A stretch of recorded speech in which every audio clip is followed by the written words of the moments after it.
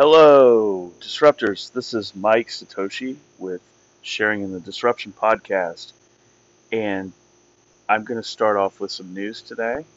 Um, I'm going to try to lead the podcast off with news and then kind of have like a few feature things that we talk about in disruption, whether it's technology or crypto. So, starting off today, we've got the video space. As I covered last week, I think we're going to have a transition back to some of the work from home stocks and plays as people are a little fearful of the Delta variant. You've got Zoom trying to keep up with Microsoft Teams. I think Zoom's a better product, but Microsoft obviously has almost kind of somewhat of a monopoly over business uh, technology and software. They can just kind of slap on their own version of Zoom or Slack or whatever in Teams into their existing software, and it doesn't have to necessarily be better. It's just it can be like given for free, combined with all their other software, which gives them an advantage over Zoom because maybe Zoom has more of a niche product and they really have to differentiate to give companies reason to spend that extra money to use them. Um, so you've got Zoom acquiring a company called Five9, um, and that actually kind of makes them go more horizontal into other areas. Five9 is kind of like a cloud call center kind of thing. Like um, it's more of like a customer management platform. Um, so it just it gives Zoom more offerings to make them more enticing. Also, kind of makes them competing a little bit with Salesforce. So this could be a big thing for Zoom. Also, the thing I'm most excited about is Zoom pushing more into the apps that integrate, like having like an app store on their platform. That's where you really can get a lot of traction is when you have like this open source, unlimited amount of apps that people can add to. Like, you don't want to be a linear business. You don't want to. That's where Netflix actually isn't like a platform stock like an Amazon or a Google because it doesn't cost Google any money additionally to have more content on YouTube, whereas Netflix has to spend on every single show.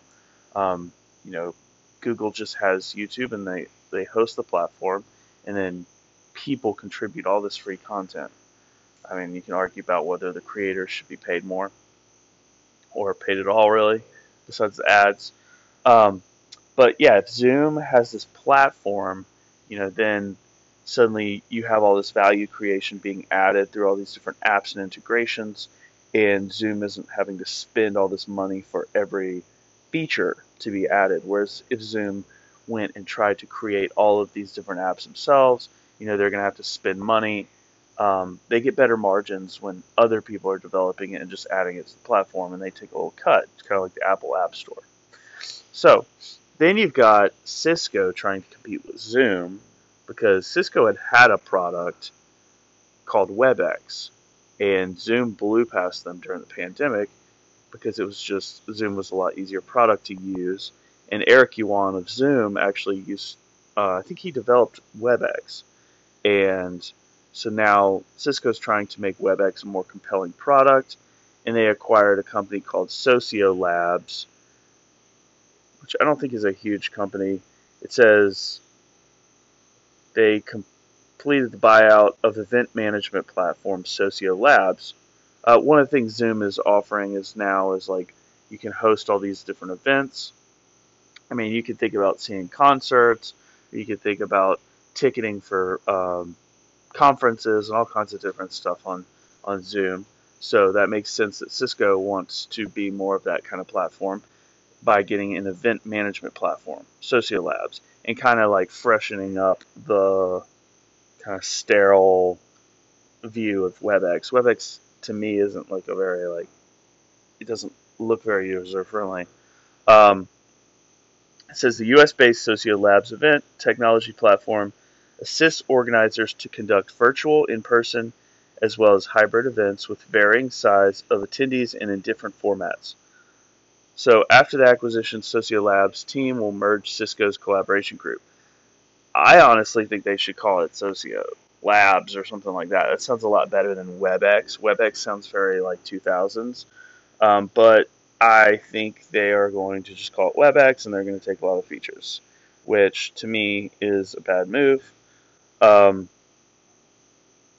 Maybe WebEx could be like the enterprise version, and Socio Labs could be maybe the more customer centric product. Because I just don't see people being WebEx. I mean, a name, it sounds silly, but it just people don't associate WebEx. I think with a very like Zoom just sounds like a better. I don't know. Maybe I'm being silly, but I do think maybe a rebranding is in order for Cisco's products. It says Cisco added that event coordinators can also gain valuable inputs regarding an event's attendees. So they're you know really trying to push into events, sponsors, as well as other events to gauge attendees' interests. By having a regular engagement with attendees across various events, business enterprises can obtain valuable data regarding participants' behavior and help in forging personalized experiences. So, um, this is all in an effort to compete with Zoom. Says Cisco's WebEx, along with Zoom Video and Microsoft Teams app and Slack technologies, has been substantially benefited from the work from home trend, and all these companies are like competing cutthroat to uh, retain a lot of that momentum. So, that's something to keep your eyes out for. Cisco's involved in a lot of things. It's a very stable company stock wise, but you're definitely not going to get a super high growth from a company like Cisco. Uh, Now we've got Intel. Intel has been falling behind in recent years, behind AMD and Nvidia. They really have just kind of been getting it handed to them, and they, as in Taiwan Semiconductor, um, Intel is, I think, one of the few companies that's actually made chips in the United States, but they are behind on the technology as far as how many nanometers chips they can make, and so a lot of their technology is being phased out of data center, out of devices. Apple is transitioning from Intel chips to ARM chips, and ARM is a company that Nvidia is trying to buy, which may get blocked by China. Um, but yeah, just in a lot of ways, in certain verticals, Nvidia's crushing Intel, and then they're getting another crushing by AMD, Advanced Micro Devices, on another channel. And you've got two really good CEOs, Lisa Su from AMD and Jensen Huang of Nvidia. They're doing a really good job. Now they don't make their own chips; they get their chip fabs from Taiwan Semiconductor. One of the tailwinds that could help Nvidia, I mean not Nvidia, Intel, is this chip shortage and the fact that Taiwan is under increasing threat from China and the drive towards onshoring a lot of our chip development because we need semiconductors. That is like the oil of this generation, is being able to have, like, we need a reliable source of semiconductors. Intel seems to be pushing into chip foundries and chip fabrication, more so. And there's a lot of government money out there right now for that. They are. There was some news articles that came out about them possibly buying a chip manufacturer. The chip manufacturer has denied those claims. So I don't know if that's a very founded claim. There's been no hard evidence that that's going to be the case. Intel has said that they are going to be building chip fab in this country, but that's not high margin business. So we'll see how that works out for them. But they have a lot of catching up to do. They have a lot of debt, and I think they have to. They've been known as a good like dividend stock for a long time and a good consistent stock, and I think they need to drive out a lot of their value based shareholders, and they need to go into full growth mode again. And it's hard for a company like that has all this kind of legacy drag to really just kick it into growth style again. I mean, you saw Microsoft used to be a big growth, and then in like 2000 to 2010, they really went through a phase of just stagnation. I feel like Intel's in that, and it takes a really good CEO to drive the company back into hyper growth. And Pat Gelsinger, the CEO of Intel, who I don't personally know much about, um, he said from interviews I've heard, he sounds like he has a lot of high aspirations, but we'll have to see whether that's hot air, whether he can actually pull it off. You know, you had different CEOs of GE for years saying they could turn the company around, and they failed to do it. So I believe it when you see it. We've got Nextdoor came public in a SPAC. That's a little bit older news, but that's an interesting company. I'd like to go through more in the future. Definitely interested in that as a social media play and it catering towards hyper local and that being a very different space than a Facebook or a Snapchat. All these, as you could target ads to like a local community, and I think people are wanting to have more of a sense of local community instead of just being on this massive social media, globally. You've got Robinhood and Social Finance have set up for their account holders. Robinhood, I don't know that they have an account minimum to do this. Social Finance does. You have to have like $2,000 in your account, but with both of them, you can get access to buy shares pre-IPO, which is kind of cool. Um, and I would actually like to pull up.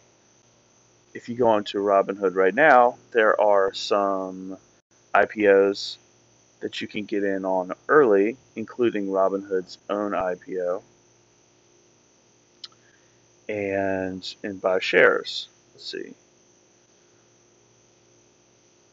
Um, they've had some come public in the past already. Figs, I think that was like a medical. Well, I guess it doesn't really matter if it was past because, obviously these are public companies now. Um, if you get in early to one of these, that's when you can get shares for cheaper than when they go fully public. I guess what they're doing is they're buying a bunch of shares ahead of time because they can do that as a large company like this. And they can get, it's like when Snowflake, that cloud computing company, when they went public, by the time they came public, the stock had like doubled or more, or maybe tripled, and people, were paying a super high cost for those shares. But people like Warren Buffett, from Berkshire Hathaway, and Mark Benioff from Salesforce, they were able to sneak in there and pick up shares for dirt cheap and essentially like double or triple their money the day it opened, which is insane. But now you can get some of that access through these types of tools. So there is 4 companies right now that are available on the Robinhood IPO access. That is Riskified, which seems to be a company that helps identify risks and fraud risks and threats on e-commerce. Then there's Robinhood, which most of us understand what that is. It's this broker that is actually offering this. Um, Outbrain is a ad matching platform software, and Duolingo, which is something I'm actually personally interested in. That is a app software that helps you learn languages, and I've actually used that to learn some Spanish, and I think it's really useful. I think ed tech is a very interesting space that has not really been properly developed yet, and things like Duolingo seem to be super effective in helping people learn. Um, Personally, I can say I took 4 years of Spanish in school, and I barely learned anything because it was very low quality education. And I spent a couple of months using Duolingo, and it improved my Spanish more than those 4 years did. So, very much a believer in those sort of things. I think education technology and medical technology are two very important spaces to be looking at in the upcoming future and the present. Let's see. We've got some new IPOs coming public. You can see I brought this up before. Let me scroll through my windows on here. Okay, so you can see if you go to IPO calendar market watch, just Google that. It will show you recently priced IPOs, which are things that are already public, so you can see what you've missed. There's upcoming IPOs that are going to come out, and then future IPOs is further out. Withdrawn just means they never made it. Um, so as far as recently priced IPOs, here's some I wrote down that may be of some interest to you. Um, these that doesn't mean I'm buying any of these. I'll probably buy a few of them after I've done some research, if I feel they're promising. But yeah, let's see. We got these. So these are companies once again that have just gone public and have come out. This doesn't include all the SPACs that have come public too, which you can find on SPAC Insider. If you Google that, it there's a little icon with like a red tie and a black jacket. I use that, and I literally have a running tally of every single SPAC of interest to me for me to dig into. And honestly, I wanted to cover like all these SPACs that I thought were interesting, and like I would be producing so many, like almost a daily podcast to like cover all these. So I'm just gonna try to cover really interesting ones as they come up. I have so many to get to. I'd love to cover more, and if you have any you want me to dig into and talk about, please let me know. Twitter, Mike Satoshi 4, and you can reach me on the podcast. You can leave a message, and also on YouTube channel at Sharing in the Disruption. All right, so here are some of the IPOs that have just come public. Couchbase. Some comparable companies are MongoDB, like Oracle database. It's a cloud database. I mean, if you are in IT, there's certain software and stuff you use with organizing data and analytics and using the cloud. And this is just another cloud company that seems to have pretty good margins, like 88% margins, but not profitable, and in a very contestable space, meaning lots of competition, but definitely worth something to look into. Blend Labs, it's a type of fintech that I haven't dug into yet.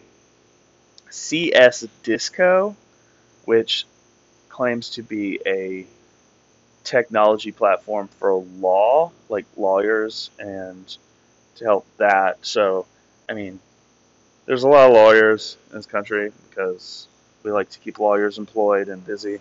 Um, so, I mean, more of a niche technology play, but once again, there's a lot of lawyers and stuff, so maybe something worth digging into. Vertex, um, that seems, or not Vertex, Vtex. Uh, from its description, it sounded almost like a Shopify or something like that, which Lord knows we don't need another Shopify competitor. You've got BigCommerce, you've got Shopify, you've got Wix, all that. And I, as a rule of thumb, I like to be invested in the sector leader, which is Shopify. I mean, they're just crushing it. Even though they're already big market cap, I mean, winners keep on winning usually. And maybe I'll invest in like the number two. But as far as e-commerce, I mean, there's Amazon and there's Shopify. And then there's like all these minor players like Squarespace and Wix and all that. And I don't think you can go wrong with having money in Amazon as a play on more centralization and like um, that massive scale. And then a Shopify who actually lets businesses have more of a direct to consumer experience.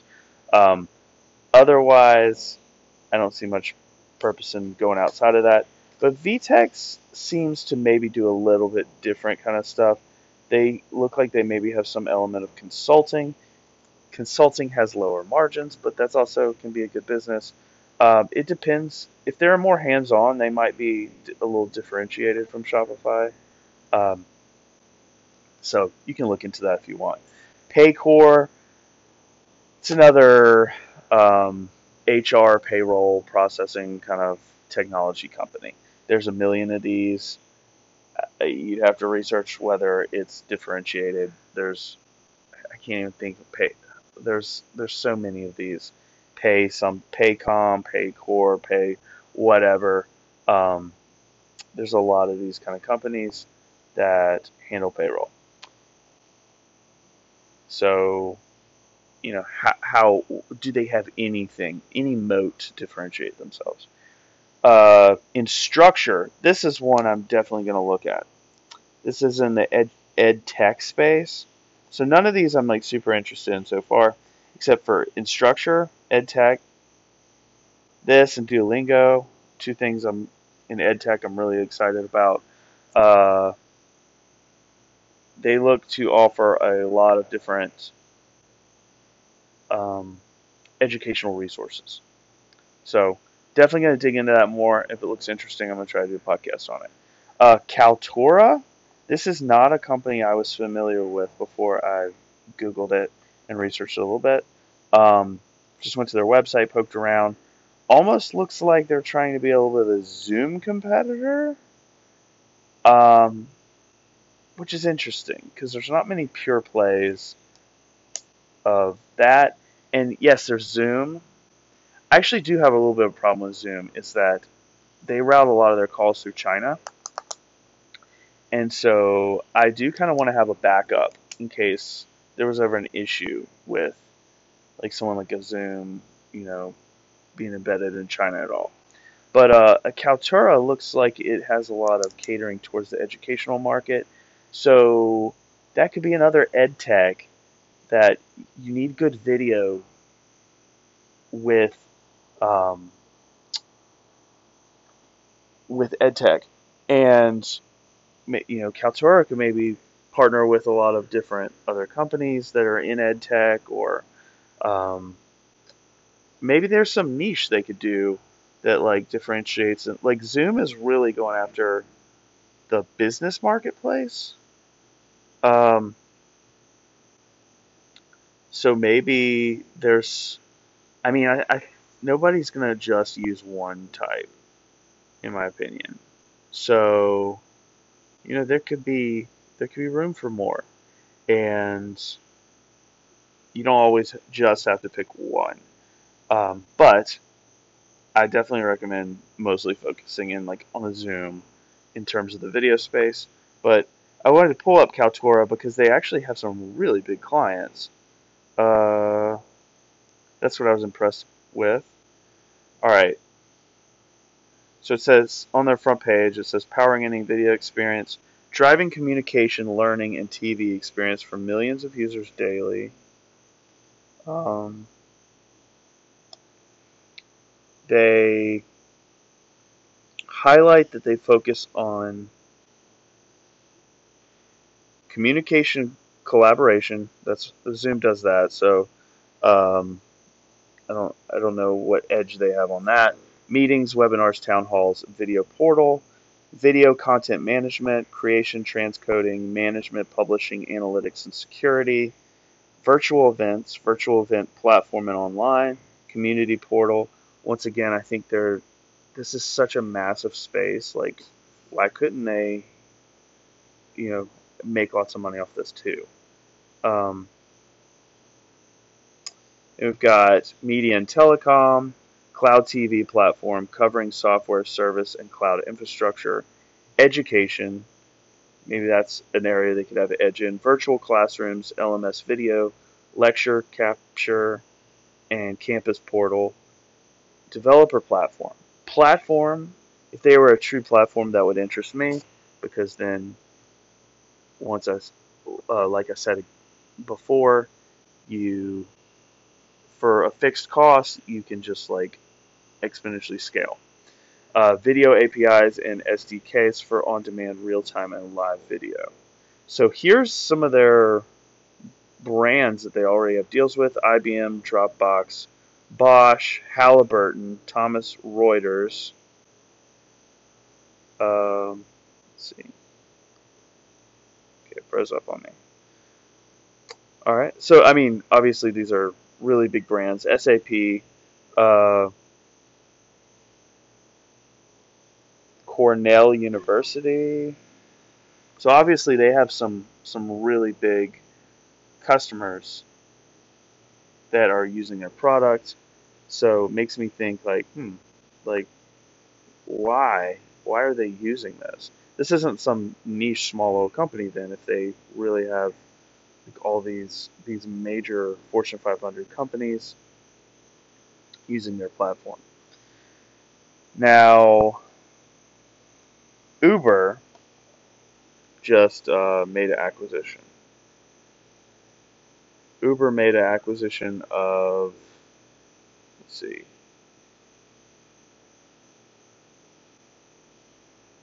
they paid $2.25 billion on a logistics tech acquisition called Transplace. This this is actually an area of Uber that I was really excited about initially, and it didn't seem like they were doing a lot with it. Like, I've never loved Uber's business model. I have avoided investing in Uber, and the only thing that would make me want to invest in Uber, like, I don't like the food delivery model. I don't like the ride share. Um, it's not like Airbnb where like you have an asset like a house and your people like make extra income. It's more of kind of exploitative business model. Uber is, where it's really just arbitraging, paying workers very low, and it just the logistics of all the food delivery and all like it. To me, it doesn't make sense. I don't see how they're ever going to make money. I could be dead wrong, but I just don't view it as a good business. I think there's a lot of better businesses out there. But now, their freight area, which is all this extra truck space and figuring out how to maximize um, and make shipping less than load and um, use up any extra space in a truck, make shipping more efficient. Now, I thought there was some serious potential with that. Haven't seen that they were doing a ton with it. Um, with all this supply chain getting gummed up and everything getting more expensive and all that, I think all this emphasis has been put on supply chain, and I think they are realizing there's a massive market opportunity with I mean, that's, I think, Uber's strength is data and the ability to operate effective supply chains. And honestly, I wish they weren't in rideshare. I wish they weren't in food delivery. I wish they just focus on supply chain, and I would be interested in investing in them. They've got lots of data, and they've got a lot of good technology, but they're just in like some very like, in my opinion, areas that they're not going to make any money, and it's very, I think it's very exploitative as far as all these people that think they're earning decent money, and like I don't think they are. Like I think it's just putting all this wear and tear on your car, and it's just becoming this like I don't like the gig economy. I'll just say that. Like I love Airbnb because you literally are making extra money on an asset that you have. But as far as like people renting cars to go like drive around like crazy and pick people up, I just don't think that's a good business model for the drivers. I don't think it's a good business model for shareholders. Um, I think the food delivery is even worse. It's just doesn't even make sense to like be driving around for like dropping somebody off a milkshake. Just no interest in that business model. But this does interest me. I'd like to know what they want to do with this purchase. Um, Pull up this description of what they're doing. Okay, so Uber Technologies agreed to acquire Transplace, a logistics company owned by TPG Capital, for 2.25 billion. It says this is the ride-sharing company's biggest bet on the trucking business, which I think they should focus on more. I think they're trying to scale up this business a lot more. Acquisitions can be a really good way to reach scale and advance your technologies instead of trying to develop them all in house. So last year, Uber Freight brought in $995 million. That's not too bad. TPG will receive as much as 750 million Uber stock and the rest in cash. It's expected to close by the end of the year. So, Uber Freight will, with this acquisition, will expand beyond brokering loads between shippers and truckers and into more complete management of a company's logistics needs, said Lior Ron, head of Uber Freight. I heard an interview of him on CNBC today. Those added services fit with Uber's recent push into last mile delivery of food and packages, he said. It's about bringing an end-to-end supply chain offering from the first mile to the middle mile to the last mile and doing that globally, he said in an interview. That's the focus.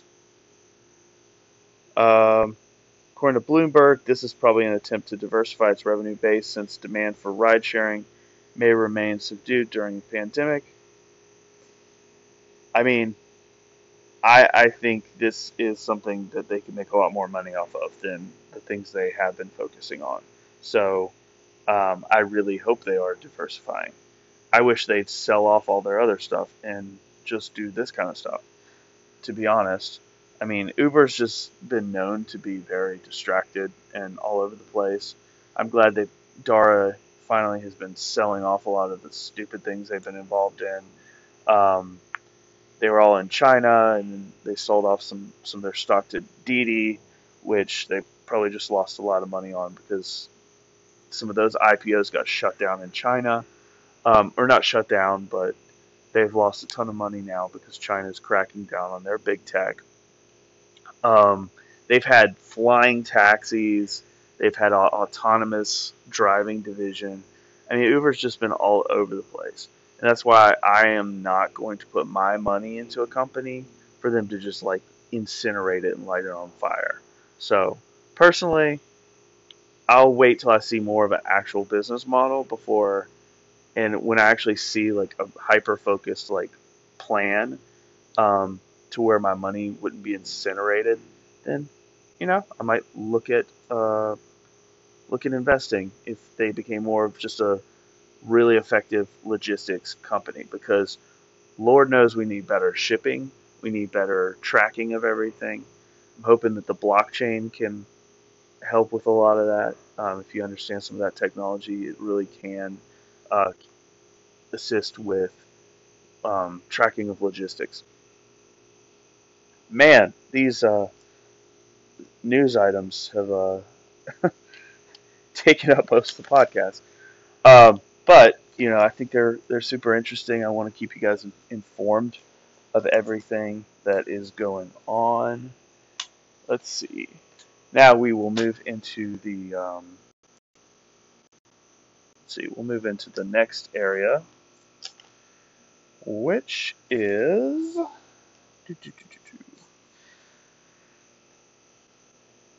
this is something I got into the last podcast, and this was so I won't reiterate on this part. I was talking about Picasso, which is a way to essentially own portions of vacation homes. Like instead of like buying a whole vacation home yourself, you can like with this platform you can like divide it up amongst multiple people, and then you can like sell your shares essentially. So it just kind of makes it a little easier to own something, especially when you're not using it all the time, um, and then be able to cash out whenever you want to. So these kind of platforms are really interesting to me. You've got that. Uh, so that's a way to own assets in vacation homes. You've got ways to own assets in private real estate, which is Fundrise, which I've mentioned before on this podcast. Uh, I think it has like a $500 minimum, and it has all these different tiers. But I think from what I've seen, you can literally scroll through, select different properties, and invest in them based off of your risk profile. Obviously, like a more uh, something with a higher risk of defaulting on their debt is going to earn a higher interest rate. Um, but if you're nervous about putting your money in something more risky, then you can take a lower interest rate on a property that has a really good credit rating. That's how these things work. Rally is an interesting platform that, and I just started using that, and I really Rally Road, I think that's what it's called, and both of these have apps, Rally and Fundrise, and it has different categories for different assets. These are all like alternative assets. So it's really smart. For so long, like we've been like told like, oh, put some money in your 401k or in your blah blah blah, like in your house. Those are like the only ways people have really had to invest. And meanwhile, the rich people have found all these creative ways to invest and earn a lot more money. So fractionalized ownership has really allowed for there to be a, a way for average people to actually get in on some of these things. So in this Rally app, there's like 5 different tabs down at the bottom, and therefore different types of assets that you can like fractionally own. This first one is like, I would say like baseball cards, and there's video games. Like here I'm literally looking at what's being offered right now. Right now there's uh okay, there's a rookie card. I don't some basketball player. Here we got 1998 PlayStation Grand Theft Auto going for $10,000. Trading opens tomorrow. So you can like buy these things when they first are put on here, or like every once in a while trading will open and you can like get in on some shares. Here we've got 1987 NES Legend of Zelda going for $115,000. It's crazy. Like some what some of the stuff goes for. This is interesting. 1935 Enigma machine, fully operational. That's like the machine that was able to, I think, help break the uh, Nazi codes in World War II that Alan Turing had something to do with. We've got a Kobe Bryant rookie card from '96 for $300,000. Some Olympic gold medal tickets. So you get the picture. Ooh, I want to get on this one. There's a lunar meteorite, which apparently lunar meteorites are very rare compared to regular meteorites. Um, so yeah, these. Ooh, Halo. Oh my gosh.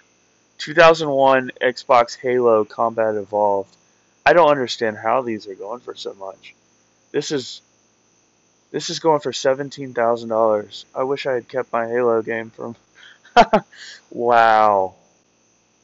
I mean, it must be in mint condition, but I don't understand why it would be going for 17,000 right now. I would like to know how accurate these are. Like, are these just being jacked up because everybody's just trying to get yield right now, or? But I think it's a cool thing, regardless. But I would like there needs to be like some third party like saying what these should actually be valued at, or is this just supply and demand? Like these NFTs getting jacked up, millions of dollars. Um, we've got books on here. I literally bought a share of the Declaration of Independence, a copy of it. For it's going for $2 million. I got you can get shares for like $8 to $10. Grimm's Fairy Tales, X 75, Marvel X-Men magazine, Gone with the Wind, Inscribed First Printing. So you just got Karl Marx, Das Kapital, Journals of the Continental Congress, Albert Einstein, 1948, signed a letter on God. I bought a share of H.G. Wells' The Time Machine, signed, first edition. So this stuff's really cool. I got a pair of shoes, a share of a pair of shoes that was donated to Kobe Bryant from LeBron. No, donated to LeBron James from Kobe Bryant, or the reverse, one of the two. I thought that was really cool. There's cars on here that opening 723, 94 Ferrari 348 Spider, 126,000. I think I saw a Tesla on here one time. 95 Ferrari, 82 Aston Martin, BMW, Alfa Romeo, Acura, Ford Mustang, Lamborghini Countach, a Porsche Speedster. Whoa, it's like a Lamborghini SUV looking thing. A Dodge Viper. Wow, yeah, this is. I mean, it's cool looking through these, and it's cool because like stocks, like you're just like, okay, I own a little bit of Apple, but like when you know that you own like a portion of like this really cool collectible, something that you actually are like kind of excited about. I mean, I like stocks, but I'm just saying like knowing that I own like a portion of like H.G. Wells like the Time Machine. That's pretty dope. Like, I mean, who knows how it'll work out for me, but I think it's really cool. There's watches on here. I mean, a lot of them are Rolexes. Uh, there's Hermes bag, lots of Rolexes, Hermes.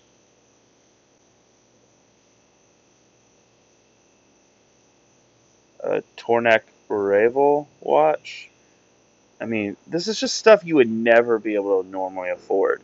Or even if you had like $36,000 drop on a Rolex watch, like why would you want to have all that in that one asset when you now you can own like a share in something, and it's easy to diversify. Like instead of like taking such a big bet that of a big portion of your net worth.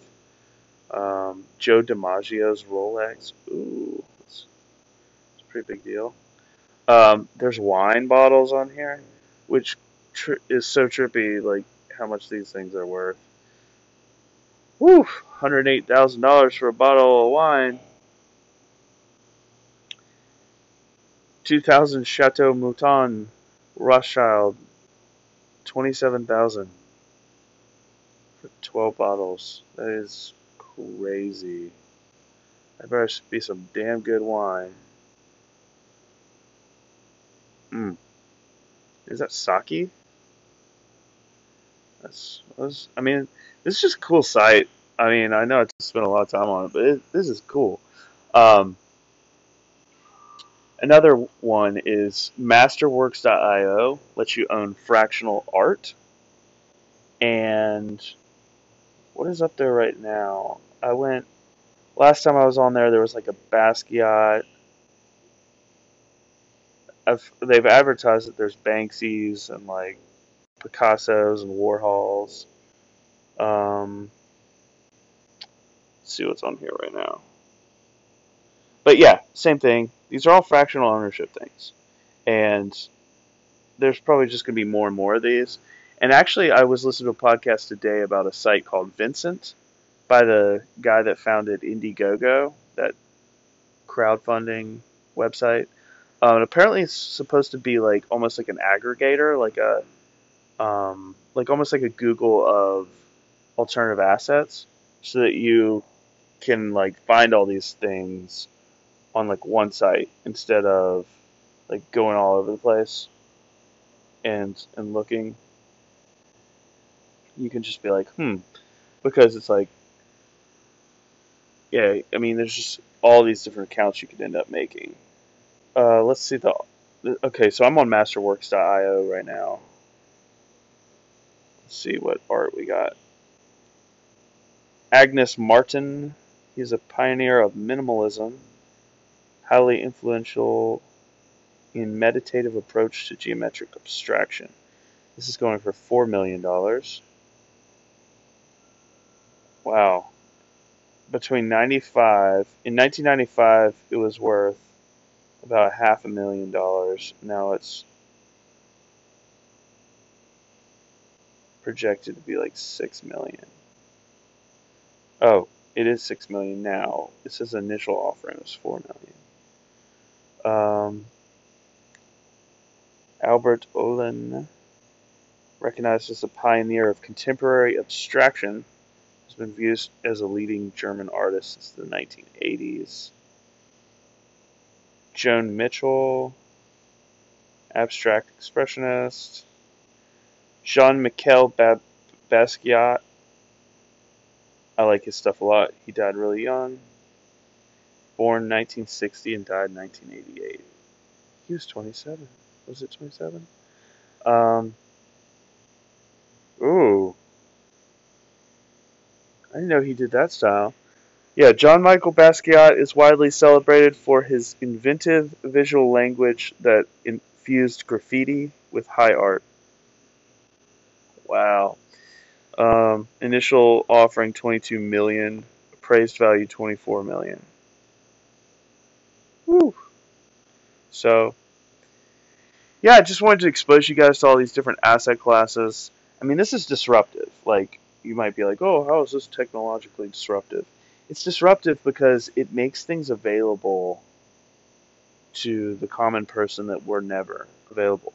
I mean, it's just, as we're printing all this money, it's devaluing our currency constantly. Like, people have got to be able to find ways to build assets, and sometimes that involves being creative. And not everyone can buy a house, but you can actually buy assets that appreciate the same rate as a house. So if you took some of that money, I mean, a house involves a lot of, like, everybody thinks, oh, I gotta own a house to build all this equity and stuff. But like, I mean, if you could take some of the money you would spend on a house and put it into something that appreciates like a house, then, I mean, technically it's very similar. Plus, a house has lots of expenses that come along with it too. So, I mean, it's not the worst thing to rent but to plug your money into some really good asset classes. The important thing is to invest, whether it's owning a house, whether it's owning shares of paintings, whether it's owning stocks. You got to own something, though. You can't just rent, and you can't just spend your money like it's, I mean, you can't get ahead without having equity in something, because when we print all this money, the stuff, the equity stuff goes up. Or, I mean, it essentially, if you look at the monetary supply, it's going up with the monetary supply. It's not, everybody thinks it's skyrocketing, but it's because we're printing $7 trillion. Well, guess what? Those assets are going to rise. It's like if you put a boat on the water and you raise the water level like by 5 feet, the boat's going to rise with the water level. But having cash is like having a yardstick and marking it at the water level. And as the water goes up, that marking is going to be underwater. So you don't want that. You want to be the boat.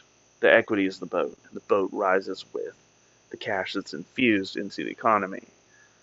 So, unless, I mean, that's kind of a rough explanation. Some assets don't track it as well, but some rise more than the water does.